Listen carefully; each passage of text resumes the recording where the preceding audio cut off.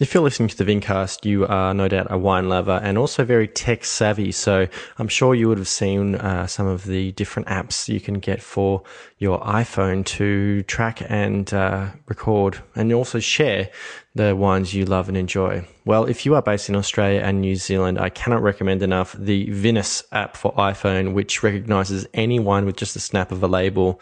The reason why it's great for Australia and New Zealand is because it was designed and developed here, and it's for users exclusively in those countries because it uses up-to-date information to let you know what you might expect to pay for a wine you're interested in, but also where you might be able to buy it.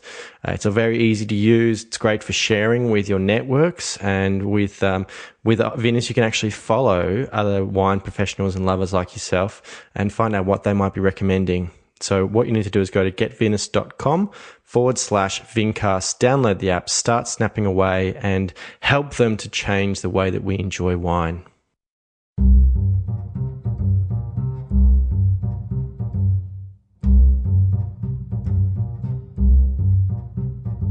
Hello there, Vincasters, and welcome back to another episode of the Vincast. My name is James Guestbrook, otherwise known as the Intrepid Wino, and it is episode 40. We are now in February. Where does the time go? Already got through January. I hope you've been enjoying some of the recent episodes. As always, I appreciate the people who appear on the podcast's time and their generosity in sharing their stories. And we've got some more exciting guests coming up, including Josh Elias, the editor of Alchemy, and Brendan Carter, who makes wine in South Australia under the Unico Zello name. Just before we start this week's episode, I just wanted to do a few quick shout outs. Of course, it's always great to hear from people in support of the podcast with feedback, that kind of thing. So just wanted to thank Vineyard Paul, Mitchell Harris Wines, Val Crew, John Pfister, Alfonso Chevola, Hawk Waka Waka, and Jonathan Brook, as always. Love your work. Thank you so much for your support. And of course, I'd love to shout out to a few previous guests for their continued support in promoting the podcast. Ed Merrison, Daniel Honan, Brad Hickey, and Alder Yarra, most recent guests. So for this week's episode, I brought on someone that I've been following for quite a while who is pretty well known, certainly in Victorian wine circles. His name is Bill Downie. You may be familiar with his pinot noirs from around different parts of Victoria, but also his wine that he makes in the Yarra Valley, 1,000 Candles. So Bill came on, talked a little bit about his story, and we finished up discussing an upcoming event as part of the Melbourne Food and Wine Festival, which is the Highway 1 Street Party, so stay tuned for that.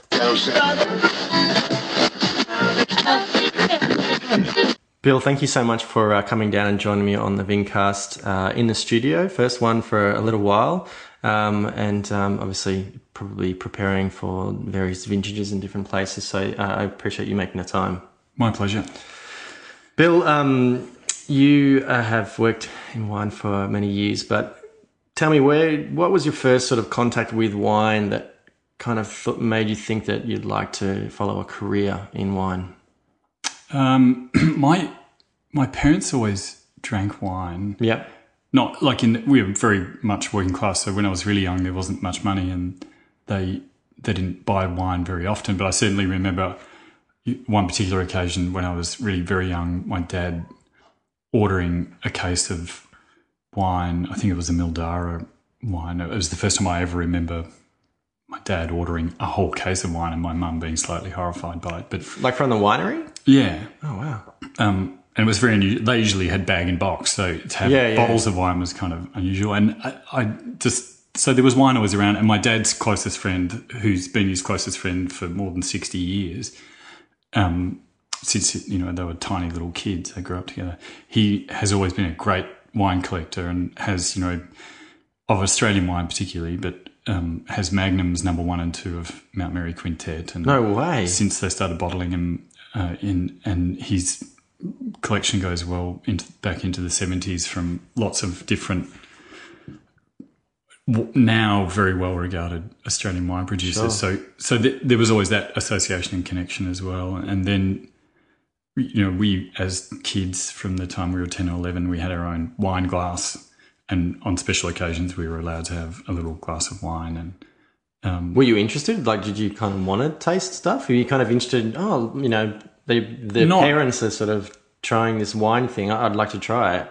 Yeah, I couldn't say I recall specific feelings like that, but I was always aware of wine. Or just being grown up? So like, I want to be a grown up. Yeah, I think it was probably more to do. Mum and Dad did that, so that's what I'll do. But sure. Later on, in my late teens, started to become much more interested, and more of my dad's friends were more and more interested in wine, and as was my father, or my parents, as they kind of started to have a bit more money and became more interested in food and wine generally. And then... Where did you grow up? In Latrobe Valley. Oh, okay. I lived just not far out of Melbourne. A little while. An hour and a half from the cities. In very working class, very, very, very working class. I grew up in Churchill and... Is that like Mernda? No, Morwell, Maui, Traralgon. Oh, right, yeah, okay. Coal mining, power generation, brown coal. Yep. And my father was actually in pulp and paper, but heavy industrial kind of area, and pretty depressed. Although early on it was reasonably prosperous, and then in the mid-'80s with privatisation it declined. I remember going quite badly. I think maybe we were going on a school camp somewhere, and we stopped off in this place called Old Gippstown or something. Yeah. In Maui. Yeah. And even then it sort of felt a bit sad. Yeah, and it's kind of a bit of a joke. You know, people joke about Maui often as being that's where all the bogans come from. And yeah. My mum actually grew up in Maui. It's the other Frankston. Yeah. Yeah, and in some respects, you know, it was earlier on. Frankston wasn't too bad until a bit later, but certainly in the 80s, Maui and then through the 90s had a pretty bad reputation. But, sure. But that's where I grew up. Okay. And until my early 20s, lived in the same house. Right. What were your early interests as far as like stuff you were passionate about before you kind of discovered wine? Oh, I was a musician, not a very good one, and bass player in a just rock and roll band. Sort of pub rock type stuff. Yeah, Cold Chisel. Well, we didn't really play Cold Chisel, but we were a bit more interested in slightly more interesting Australian music from the 80s and 70s. But okay. But yeah, I did that. So kind of through the end of high school, and then I studied audio engineering at the School of Audio Engineering in St Kilda at the time it was. Mm-hmm. Got chucked out of that. And my only two attempts at tertiary education ended with being chucked out. But yeah, music was really my interest, and in particular the recording process was the thing that interested me most.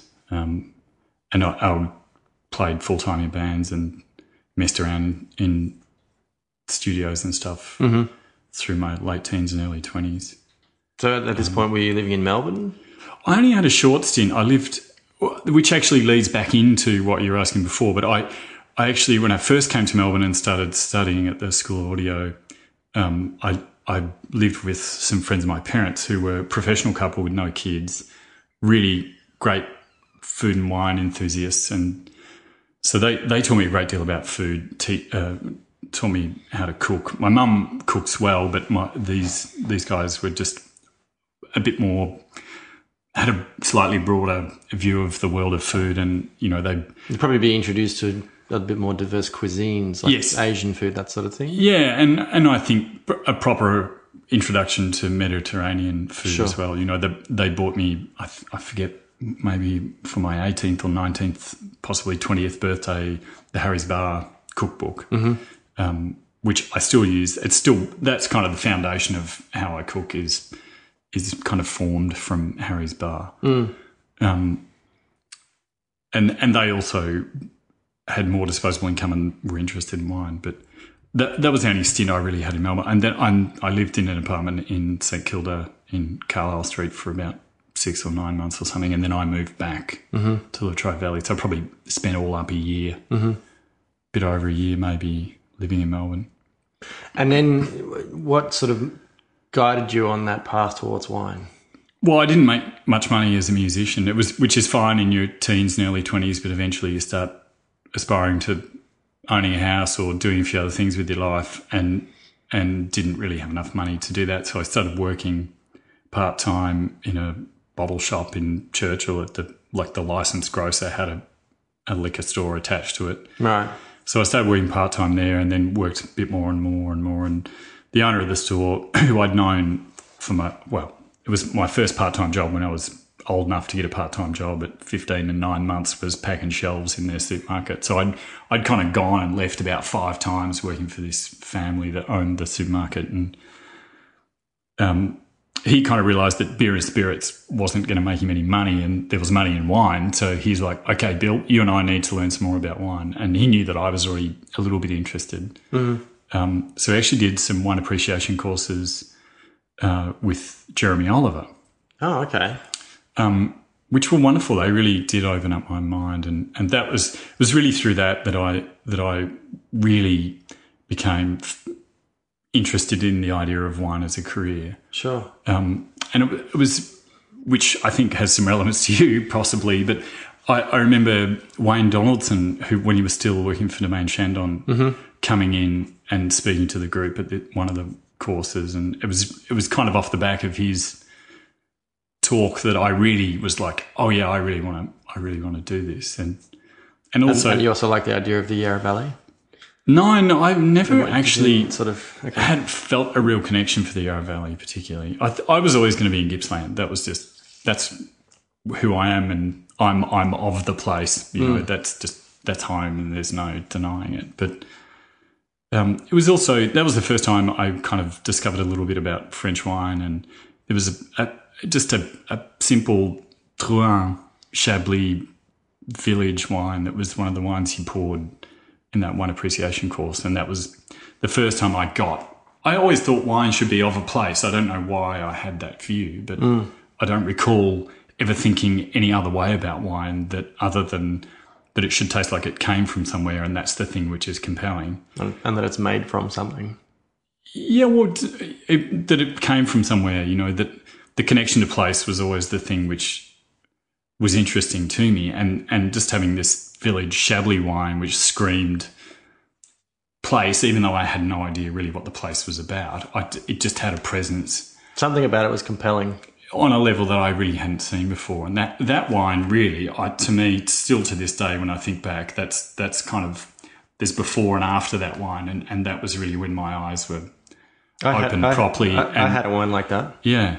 I'm sure a lot of people. It was a 1997 Yeringberg Pinot Noir. Yeah, okay. And we had it, at Izard for my younger sister's 21st birthday, and it was just I couldn't explain. I think that was, she just turned 30. That was 9 years ago, so that was 2005. Yep. And so I'd never had sort of a mature wine like that, and it just something about it was just went, yeah, this is what I want to do. I love this. I guess that's how most people must have an experience like that. I have asked people on previous episodes, and a lot of people can't think, or they're like, oh, I don't think it was a wine. It was just sort of wine in general. Yeah, maybe. But I guess I know a few people who've had similar experiences. Anyway, sure. But that was mine, and then I really knew. And then a few things started to correspond, and I realised that recording music and making wine are identical tasks, although that took a number of years. Okay, tell me what you mean by that. Because I asked this question of Dave Brooks. I asked if he kind of liked, if he could find similarities in sort of musical appreciation and then wine appreciation. He's less of a winemaker, obviously, more of a communicator and judge, that kind of thing, in the same way that he was a muso in terms of working like as a roadie. Yeah. But was interested in musical appreciation. I'm interested to sort of hear what you think about being someone who created both music and creates wine.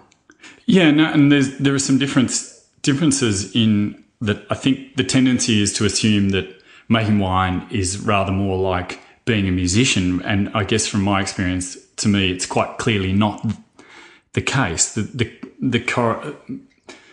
comparison is between the recording of music and the making of wine. The creation of the music itself is rather like, if there's art in wine, it's nature which is the artist, not the winemaker. Or so when what you're talking about is in the way that you capture music Yes. and basically put it onto, a recorded form is the same way that you capture nature and put it into a bottle. Exactly. Okay. The thought process, the thinking to me is there just isn't any difference. And when I finally went to work in wine properly, and I would hear people debating things back and forth and discussing ideas about how to go about making wine. And I was like, well, isn't it perfectly obvious to you that you would go about it in this way? Sure. And realised that was really because of that experience of learning about recording music and what you're trying to achieve, capturing the truth of a point in time, a place and a point in time is what you're doing in music. The performance of the musicians and the sound of their instruments and the sound of the room that you're working in, and trying to get that in its most pure form, in the most truthful way, to allow somebody who's not in that space at that point in time to relive the experience of being there is what you're trying to do in music. And same in wine, you're trying to transport somebody to another place at a different point in time. But I also looked at it, and this is sort of what I talked about with Dave, in the same way that two different people can listen to one piece of music and have different emotions because they're drawing on different experiences and different influences. In the same way that two people can have the same wine and appreciate it in different ways because they have totally different journeys to get to that one point. Yep.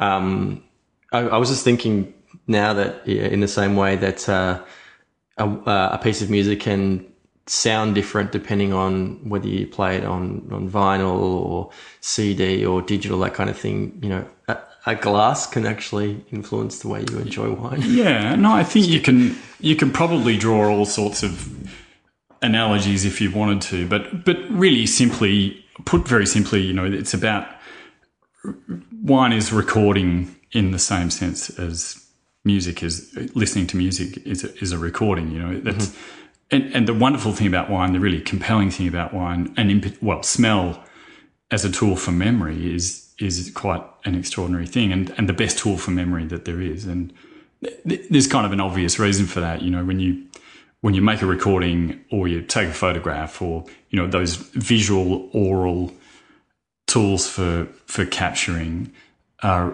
pretty rudimentary, really, and they're only kind of the most rough approximations. Yeah. Where smell is much more physical. You have to physically re-smell something in order to relive the experience. So it's far more evocative because it's a much more physical interaction with whatever it is. And I think it's why, people's most evocative memories of early life in particular are prompted by smells. The smell of their grandmother's perfume or that unique smell that freshly everybody's house has, or mown grass. There are lots and lots of things like that. And wine does that in the most extraordinary way. I had a period of being really into old wine, 70, 80, 100-year-old wine. And me and a few friends would spend stupid amounts of money buying old Burgundies. And wow. And part of what made that so compelling was the fact that it was almost like time travel, going back to the 20s or 30s and physically reliving that experience of that wine in the glass and smelling it is really like going back in time and thinking about the people that would have been involved in the process of making that wine are long dead, but you're still physically able to relive the experience that they had. And that's what I find really very, very compelling about wine. How did you eventually kind of enter sort of the workforce, I guess, for wine, or in terms of being a winemaker? I enjoy telling this story because it feels as though it's in some ways full circle, but it was through the first negotiants working with wine in 1998.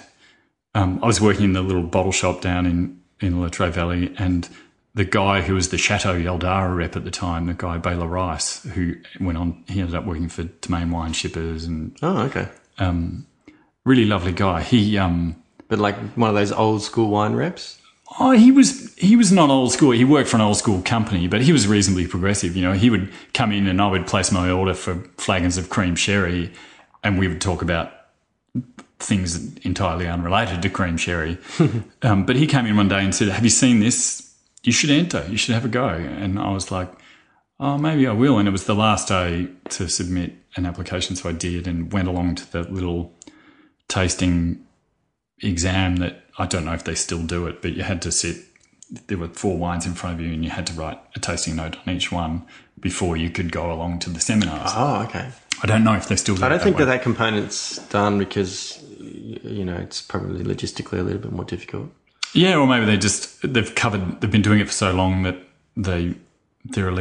there's less demand for the places or something. I have no idea. But anyway. I think a lot of the people who apply for it have been working in wine for many, many years, and so they're pretty experienced. And I think they're kind of, their resume speaks for themselves. Yeah, I don't know how I should find out. It wouldn't be very difficult for me to find out. But anyway, I went along and sat that and got past that and went to the seminars, and you have to do the written piece as well. And I decided I'd read about Philip Jones and Bass Phillip and liked very much what he was talking about, his idea of place, and that was very compelling. And so I really wanted to meet him and talk to him about wine. And so I decided I would do my written piece on Bass Phillip. So I rang him up and said, "Oh, would you mind if I came and spoke to you? I'm doing this thing for the Negociants working with wine." And he said, "No, I'm too busy. I'm in the middle of pruning." And I said, "Oh, well, what about if I..." That sounds very much like him. "What about if I come and give you a hand for a day? Will you talk to me then?" And he said, "Okay, come down next week." And so I went down there and worked away, pulling out behind him as he pruned. And then we sat down, and over lunch he's like, "Oh, I need to employ somebody. Do you want a job?" And I was like, "Yeah, okay, I'll give it a go." So then I left the bottle shop and went to work for Philip for a couple of years. That would have been pretty eye-opening. Yeah, and the first year or so was really wonderful. We got along really well, and he opened lots of, to me, extraordinary wine, and still to this day, wine that I have lots of memories of, and really taught me. I kind of went from being very much a novice to being able to pick a Rousseau blind, no problem, in the space of 12 months. What a nice problem to have. Yeah, and then things deteriorated from there, and I lasted not quite 2 years, but that was how I ended up in wine, and it was through the Negociants thing. So it's kind of now to have our wine distributed by Samuel Smith and Negociants it was really a very wonderful thing, because I wouldn't have become a winemaker. I mean, maybe I would have, but that was certainly the thing that sent me very definitely in that direction, when it might have otherwise either taken a longer time or I would not have done it. So clearly, in terms of, your epiphany wine being a Chardonnay, and then working with over at Bass Phillip, you clearly had a love of, and you've mentioned Burgundy a few times. You clearly have a love affair with the Burgundian varieties. No, not at all. You don't? No, I'm interested in the places, but the varieties of no interest whatsoever. Okay. How did you end up in the Yarra Valley? Well, when I went to leave, Philip and I sat down, and we pretty much agreed that there was no future for me working for him. And so he said, "So what are you going to do now?" And I said, "Oh, well, I'm really enjoying being in wine. I would like to continue to try and pursue a career as a winemaker." Mm-hmm. And so I just sent some resumes out. His response was, "Bill, you have a very low aptitude for winemaking, and you should consider another career path." But I sent some resumes out, and I guess it was in early enough days that there were a few jobs in the offing, and there were just Salahan positions, but one was at Red Hill Estate, and then the other was De Bordeley, and I don't recall exactly why I chose De Bordeley. I think I thought it was bigger, so I'd done really small. Maybe I should try, and I clearly wasn't suited to that, so maybe I'll try the other extreme, go to the biggest place I can and see whether I find a better home there. Mm. And how was it working under Steve? It was great. I've complained about it many times, and I feel like I should stop doing that, because actually it was really an extremely fulfilling experience, and I learned an enormous amount. And Steve and I'll never work in that capacity with someone ever again, I'm quite sure. You know, I really feel like we went on a bit of a journey together of kind of discovery, and it was really quite special, actually. And Steve's not always the easiest guy to work for, and but you know, we had a really quite an intense period of 4 or 5 years of really, I think both of us are different as a result of that. I'm not saying he's different as a result of me. I'm just saying that as a result of discovering some wines together, and having, you know, we went and made some wine in Burgundy together, and I think we both learned an enormous amount through that period together, not him from me or me from him necessarily, but we just went on a kind of concurrent exploration. And I certainly wouldn't be where I am or doing what I'm doing now were it not for that experience and the help that they gave me to get started with our own label, which they very definitely did. Now, I know that I think I first got introduced to you as a winemaker when I was still working at Domaine Chandon in the Yarra Valley. And then when I left there in 2010 and I started working in independent retail, I remember the Bordelais rep coming in and sort of introducing me to some other wines. I'm not sure. When did you leave to Bordelais? End of 2007. Okay. Because, I'd known that you were kind of involved with some of the sort of side projects for de Bordelais. No? Only in Burgundy. We made not one. Not the fire stuff? Oh, kind of, yeah. I mean, that was all made at de Bordelais. Yeah. And that was a project that I was quite passionate about, and a vineyard that I have been passionate about, but I seem to remember, the fire wines getting kind of launched when I was still. I think 05 was probably, or maybe even 04 might have been the first vintage of First vintage, yeah. But certainly the 05s were the first kind of serious. Yeah, I started working at Chandon in 2006, so I think the first vintage got released. Around about then. Yeah, when I was in the cellar door, and I sort of looked at these bottles and went, well, that's very striking. And I think that's possibly where I first heard your name. But having kind of worked in a number of different sort of regions in Victoria, that kind of led you to making some Pinot Noirs from different parts of the state, different vineyards, and then that kind of really got your name out there a lot more. Yeah, and so in some ways that kind of happened by accident, and some ways it was inevitable. There was probably nothing else that I was going to do. But the first wines, we started bottling wine under the William Downie label from the 2003 vintage, even though it wasn't based in Australia at that time. Okay. And it was just Yarra. And then I kind of knew that I was probably going to leave to Bordelais at some point, and there was a bit of tension kind of creeping in between Steve and I wasn't sure how it was going to play out, and I thought, if things go badly, I don't know what Steve's reaction will be. I probably want to hedge my bets here, so I need to make some other wine. So in 2006, I thought I'll make some wine somewhere else just in case things go badly, and I don't want to be left without any wine. And I thought, I can't make another Yarra wine, because then if I don't leave, then all of a sudden I'll have 2 Yarra wines, and that'll look a bit awkward. It kind of, I don't know how that's going to play out. So I thought, you know what, I should start to explore some other regions. So I actually made some Mornington wine at James Lance's place in 2006, and that was kind of the beginning of.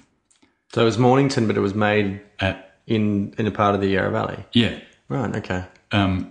And then I didn't leave and ended up making another Mornington wine in 2007, and then did leave after that. But made in 2007 made the first Gippsland wine, which was smoke affected, and we didn't release it. But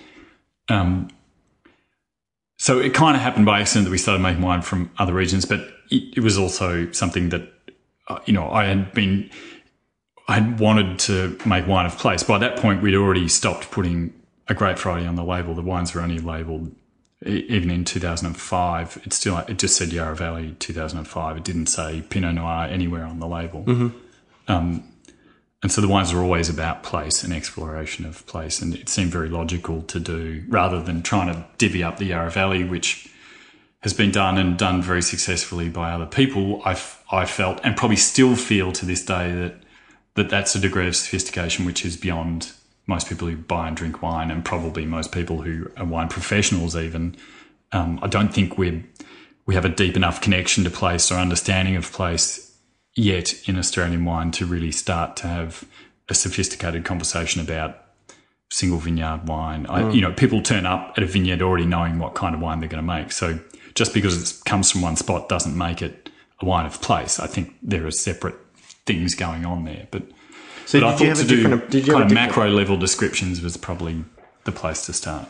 Did you have a different approach for each site, or did you kind of want to do it the same way and really allow the site to speak as clearly as possible? Yeah, no, I don't really believe in winemaking anyway. I think most of it's bullshit, and the less you do, the better the wine. So I've never been someone who was particularly concerned with minor manipulation of the process to modify the style, or, that really doesn't interest me at all. I mostly have been trying to figure out how to stop doing things, not introduce things to make it more sophisticated. You haven't done any winemaking studies? That was my other tertiary education that I got chucked out of. I did 3 years, or not quite 3 years, at Charles. By correspondence? Yeah. Right, okay. Yeah, but then I'd moved to France and just never quite got around to going back. And eventually I said, if you don't come back, then you can't continue your studies. So I was like, oh, well, I don't think I'll bother then. Wine studies or France? By that point I think I was back in Australia, but I was in the senior winemaking role at Bordelais, and so there were, in theory anyway, I'm not into hierarchy, but there were, in theory, a whole bunch of people reporting to me who had university degrees, and I didn't. So I thought maybe I don't need to worry about this too much. Yeah, well, it's largely on the job. You didn't, like, in terms of what you were learning whilst you were still studying it, did you really learn that much? Some bits and pieces of not. I mean, the soil science stuff they did was really chemistry based, which doesn't interest me. To me, the interesting part of soil is biology, not chemistry. And same, plant physiology. They'd kind of talk about stuff and say, well, actually, that's as much as we know, and that's just the current theory. So I don't know. I wouldn't say I learnt nothing, but I wouldn't say that it was as compelling as many of the other experiences I had. I think I learnt much more on the job, and I've since kind of always felt that being a winemaker was a trade rather than a science. It's a bit like being a plumber or a carpenter. Yeah, you do an apprenticeship, and then you get a proper job, and you sort of get more experienced. Yeah, and it's not to say that there's no application of science whatsoever. I think a plumber and an electrician and a carpenter would agree. There's quite a bit of science involved in their trade. The technical side of things. But it's a trade, not a university academic career. It's hands-on, and if you get good at it, maybe one day it's a craft more than a trade. But the process itself doesn't interest me particularly. It's pretty dull for the most part. Most conversations about winemaking are incredibly boring. I agree. That's why I started a podcast. No, and farming. I think farming's deeply compelling, and I enjoy talking to people about farming and whatever kind of farming it is. That's the bit that I really enjoy. Not the conversion. It's for me, at a really basic level, wine is just like any other kind of food-based product. Absolutely. It's just drawing sustenance from the land. And that's a beautiful relationship you can have with the land, and in that you give to it and it gives back to you. Yep. And I think that too much about wine is about just wanting to take all the time, and trying to tell it, this is what you should be, or this is what I want from you, rather than here's what you need. I'm interested to find out what you give me in return. Yeah, and a lot of it seems to be about fulfilling somebody's need for importance as well. The idea that the thing which determines the quality of the outcome is the person who facilitates the process, to me is very, very hard to swallow, but it seems to be at the core of a lot of wine the world over. I blame the Bordelais for that. I probably would too, but I think, it's human nature to some degree as well. But yeah, that to me, winemaking is no more interesting than the process of pickling our olives or convert. It's probably not even as interesting as making small goods, and it's part of our farm life at home. Is harvesting and preserving. That's what we do at home across many areas. So wine's just one part of it. How long did you live in France for? I kind of only lived there full time for a couple of years with a couple of short stints back in Australia. But it was kind of over 5 years I spent the sum total of kind of 50% of my time in France and 50% in Australia. But it was varying proportions. The first few years mostly in France and the last couple mostly in Australia, and just 3 or 4 months a year in France. And did you live in a particular part or different parts? In Burgundy. Initially in Gevrey-Chambertin, and then in Beaune. I met my wife. She was living in Beaune, working for Kermit Lynch. Oh, okay, cool. And in his office in Beaune. So the first year I lived in Gevrey, and then after that, it wasn't even a year. The first stint in France, I lived in Gevrey, and then I moved into Beaune, into Rachel's apartment. How did you find living in France? Did you sort of appreciate that kind of slightly more provincial way of living? Because Burgundy is still pretty developed as far as a lot of wine regions, but it's not kind of developed in the way that Bordeaux or Champagne is. No, I guess not. No, I haven't been to Bordeaux. In fact, I think it's just about the only wine region in France I've never been to. But no, it was life-changing. Going there was really opened my mind. I'd never left Australia at all growing up until I went to Burgundy. That was the first time I'd left Australia, and I literally got off the plane at Charles de Gaulle and got the bus to Gare de Lyon, got straight on the train to Dijon, got out of the train and straight into a taxi to Gevrey, got out of the taxi, walked in and started work. Wow. And that was my first experience of leaving Australia, and it was like, poof. Did you speak French? No, didn't speak French, didn't have any money. Didn't have any issues? Not really. I went to work for Jean-Marie Fourier. Okay. And he spoke good English, and his now wife was English. And that was kind of right around harvest. And then I stayed on through and worked in the vineyard. And the guys in the vineyard didn't speak English. But Jean-Marie was kind of there, so I kind of eased into learning French. But it was painful for the first year, but eventually it didn't hurt anymore. But yeah, that first period of being there, I didn't know anyone, didn't have a telephone, didn't have a television, didn't have a car, didn't have any money, literally nearly starved to death at one point. Didn't starve to death, but ran completely out of food and had no money, and I think I had like a kilo of potatoes that I had to last me, that I lived on for 3 or 4 days. Wow. So did that take you back to your days as a muso? No, nothing quite that bad ever happened. Oh, okay. But it meant that I was kind of properly immersed in the place anyway. And so I went to Burgundy to learn about the wine of Burgundy, not to learn about winemaking. That was really an aside. Yeah.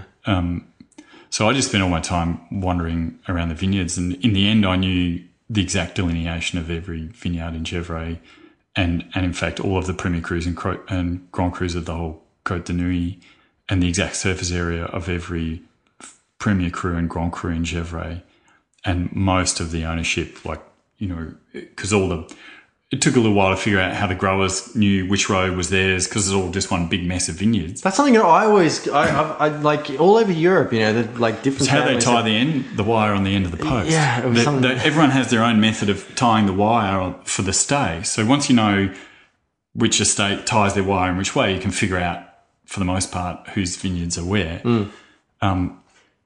So I kind of was very obsessive about knowing the exactly every square metre of in particular Gevrey, but mostly in the end. I at that time could list every single Premier Cru and Grand Cru in the whole of the Côte de Nuit off by heart. That's kind of nerdy. Sorry to say. It was quite nerdy at the time, and now I can remember barely any of it. But that whole experience was really, it was very much life-changing. And the whole culture of food, the engagement and respect for land and farming, which is not universal in France, but there are enough people who believe deeply in the value of land that I hadn't met people in Australia who thought of it in quite that way. That really did change my life, absolutely. And did you have kind of a sort of a mecca moment? Did you go to Chablis?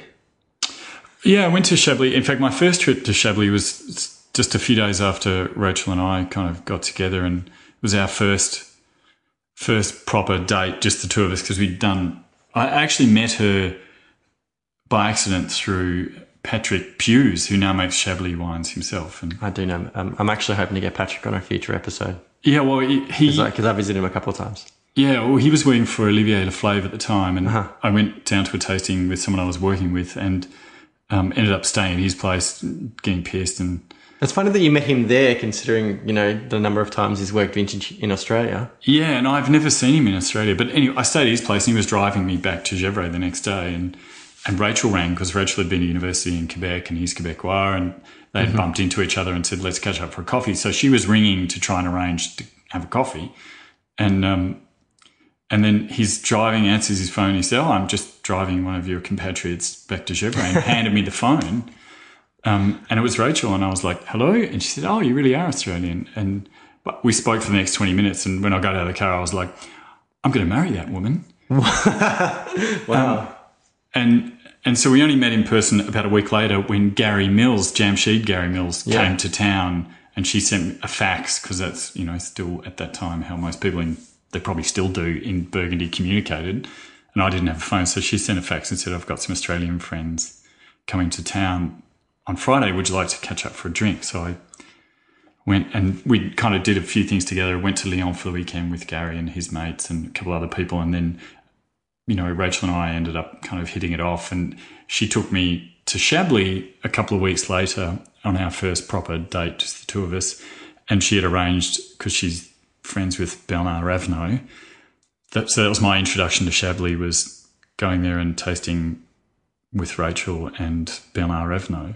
If you're introduced to Chablis through Ravenot, there's not really anywhere else you can go from there. Not really, no. That was quite special. And Bernard was quite fond of Rachel, and so it was a lovely visit, and ended up going back there quite a few times and having dinner with them, and yeah. But anyway, that I did go to Chablis, yes. And did you kind of reminisce on that Drouin village? I don't recall. I probably would have at the time, but it was all just so much of it everything was new. I'd never been anywhere like that, and it was winter. We drove up through one of the frosts in. The whole place is white, all the trees are white, and I'd never seen anything like that in my whole life. Yeah. So I was transfixed by all of it. It was really, really pretty amazing experience. Yeah, actually, I the second time I went to Chablis, it was not long after vintage, and but it snowed when I was in Burgundy, and so the first time I'd been in Burgundy was in summer, and then as it was approaching winter, and it was so dramatically different, but equally beautiful. Equally beautiful. Anyway, so how did you get involved with this very interesting project in the Yarra Valley, which is 1,000 Candles? That was just one of those kind of coincidences that come along every now and then. But basically, there was a couple of guys who knew nothing about or little about wine were asked by a wealthy investor to set up a wine project, basically, along with other things. The guy had a pool of funds he wanted to invest in Australia, passionate about wines. The priority one was a wine project.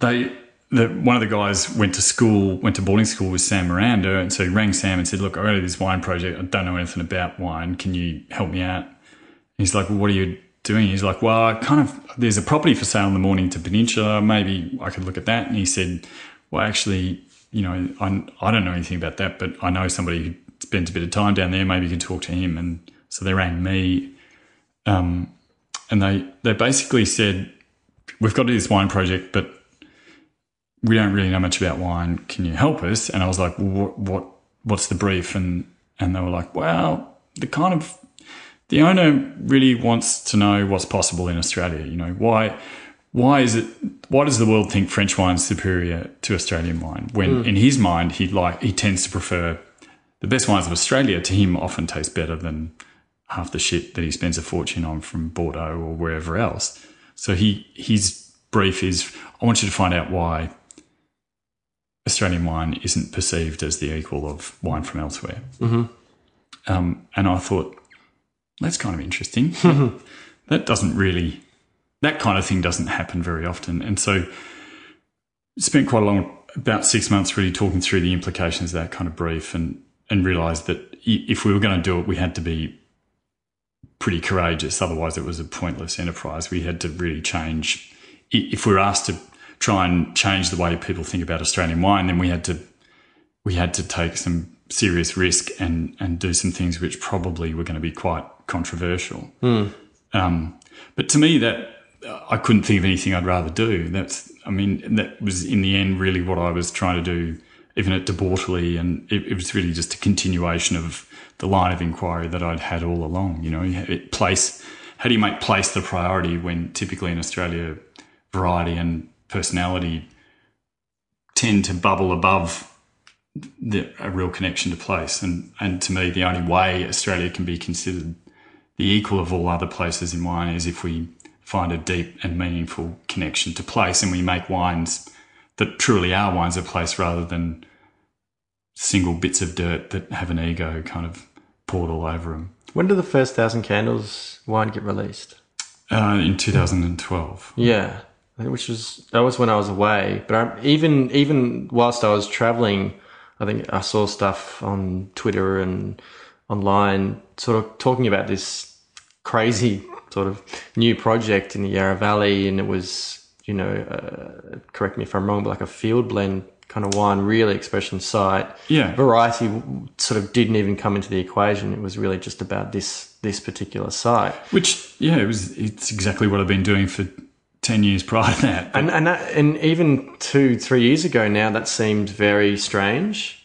But then I think when I actually first met you was in 2013 at the Negociants Trade Day down at Ormond Hall, and I think you were showing 2 vintages, and 11 and 12, I was just sort of flabbergasted by these wines, that they were saying so much, but still for me seemed not complicated, and I kind of liked that approach. So it's funny how you can sort of read stuff and get an idea about what, you know, this is sort of like trying to be a real statement kind of wine, and I kind of liked the fact that it wasn't to do with, you know, it being, we macerate the hell out of it and, you know, we're throwing a whole bunch of new oak. It was really just trying about any of that, limiting, you know, to intervention almost completely. Yeah, and just I said when we kind of bought the property, like I chose the property, the business bought the property, and we went there and I said, okay, we're going to farm and we're going to listen, and whatever the wine is whatever it is. We will not impose a wine on the place. We will try and find a connection to the place and try and bring it to life, and we'll harvest what we get. And to me, that is really fundamental to making wine of place, and that is the only reason that we're doing the project. So we made some conscious decisions about a couple of things that we knew were going to be controversial, but we felt had to be addressed. You know, you can't. One of the real problems with the Australian perception of wine is that only a French wine is worth a lot of money, and Australian wine's never worth more than $100. Yeah. Unless you know, there's this kind of simplistic notion of history or integrity, or, you know, which doesn't really take into account. None of which really values place. None of which really says Australia has a contribution to make to the world of wine, which is the equal of all other. So we intentionally said from the outset, well, apart from the simple fact that the wine had to be expensive, or we just couldn't afford to do it. You know, to work to the standard that we want to work to, you have to be small, and then it's very costly. So the wine had to be expensive, and so we said, no, Australia doesn't have a future unless we make more wines which are priced like wine from elsewhere. Absolutely. You need only look around the wine regions and see all the wineries that lose money and all the people who've invested huge amounts of money and who can't make a profit. We felt that if we went out there and we took the hit, then that was actually going to create a whole bunch of opportunity for other people to sell wine for more money. Sure. And if we kind of had to sacrifice ourselves to the hordes in order to create that opportunity, and I'm not saying we actually did that in the end, but what I am saying is we were happy to take that risk in order to create opportunities for more wine to aspire to that level. And that's part of changing what Australian wine, or the perception of Australian wine. If there's more people out there saying, yeah, my wine's worth $200 or $250 or $150, then having that confidence to say this place is of that much value is a big part of changing the way the rest of the world views Australian wine, particularly if it comes from more diverse places than what it currently does. I find it so interesting that, the governing bodies, it's not called Wine Australia anymore, is it? It's something else. Keep talking about that, we need to be sort of selling wine that, is more value oriented rather than volume oriented. And yet they're not doing anything about it. Well, and moreover, some people within that organisation were quite vocally, publicly scathing of our enterprise and our options for pricing. It's ironic. I think that's a nice way of putting it. Yeah, look, I don't really care. I mean, we knew that we were going to cop some shit and we were quite happy to do that. I think that doesn't happen quite often enough in wine in Australia. I think we tend to be excessively conservative in many aspects of what we do, and we were quite happy to be controversial in order to help create some additional space. And we're far from the only ones doing it, but we thought there were some issues that hadn't really been tackled, and some of them are really only an aside. Pricing isn't that important, but it was still something that needed to be tackled. To me, what we don't see enough of is genuine connection to place, and even amongst the new wave of really wonderful wines that are being made that I enjoy very, very much, they're still not necessarily wines of place in the sense that I think they ought to be. It's coming. It's not very far away, but we're not there yet. We still spend too much time focusing on variety and not enough time focusing on farming and cultural connection to place. So what's what have you been up to more recently? What's kind of the next thing that's happening with Bill Downie? Hopefully not too much. I really don't. I feel like I've done as many kind of big things as I really want to do. I want to from here have a slightly simpler life, and we're nearly. I think we're in danger of actually making some wine from our own vineyard this year. And when you say your own, you're talking about on the farm? At the farm in West Gippsland. Okay. So that vineyard's now coming into its seventh season, dry grown. Our low density plantings are at 10,000 vines per hectare, all the way up to 20,000 vines per hectare. And, we've worked as much as possible with our horse, who unfortunately passed away in June. So we're horseless at the minute, but that whole task of developing that and working on that's been the most rewarding. Well, the farm more broadly, but that's really where our attention is mostly focused at the moment, is trying to make some wine from there that we're comfortable with. That's exciting. It's been a long time coming. I looked at that bit of dirt for 10 years before we actually bought it, and we bought it 8 years ago. So by the time we actually sell some wine from there, it's probably going to be pushing towards 20 years of wanting to do it from that specific piece of dirt.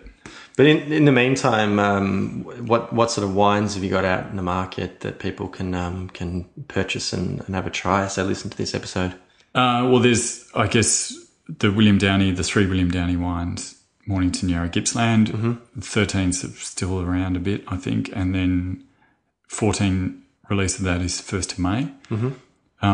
We're on the 2013 1,000 Candles, which is that's the first wine I feel like I've bottled and thought really started to get to the crux of things. It tastes like it came from somewhere. It's properly savoury. to me is a wine of interest, more so than probably anything I've done before. And then we have our kind of joint venture with a friend of mine, Jason, that makes bistro kind of wine under the Save Our Souls label, Sagrantino, Sangiovese. Sagrantino? Yeah, from Chalmers. And awesome. It tastes nothing at all like Sagrantino would if it came from Umbria, but it's kind of like super floral Beaujolais and quite pale in colour and quite good fun, and bottled with only about 20 parts total. Sagrantino Nouveau. Yeah, it kind of is. And although most of those wines are low, like maximum 30 parts total sulphur. Yeah. And they're a bit of fun. They're not very serious, but quite good fun.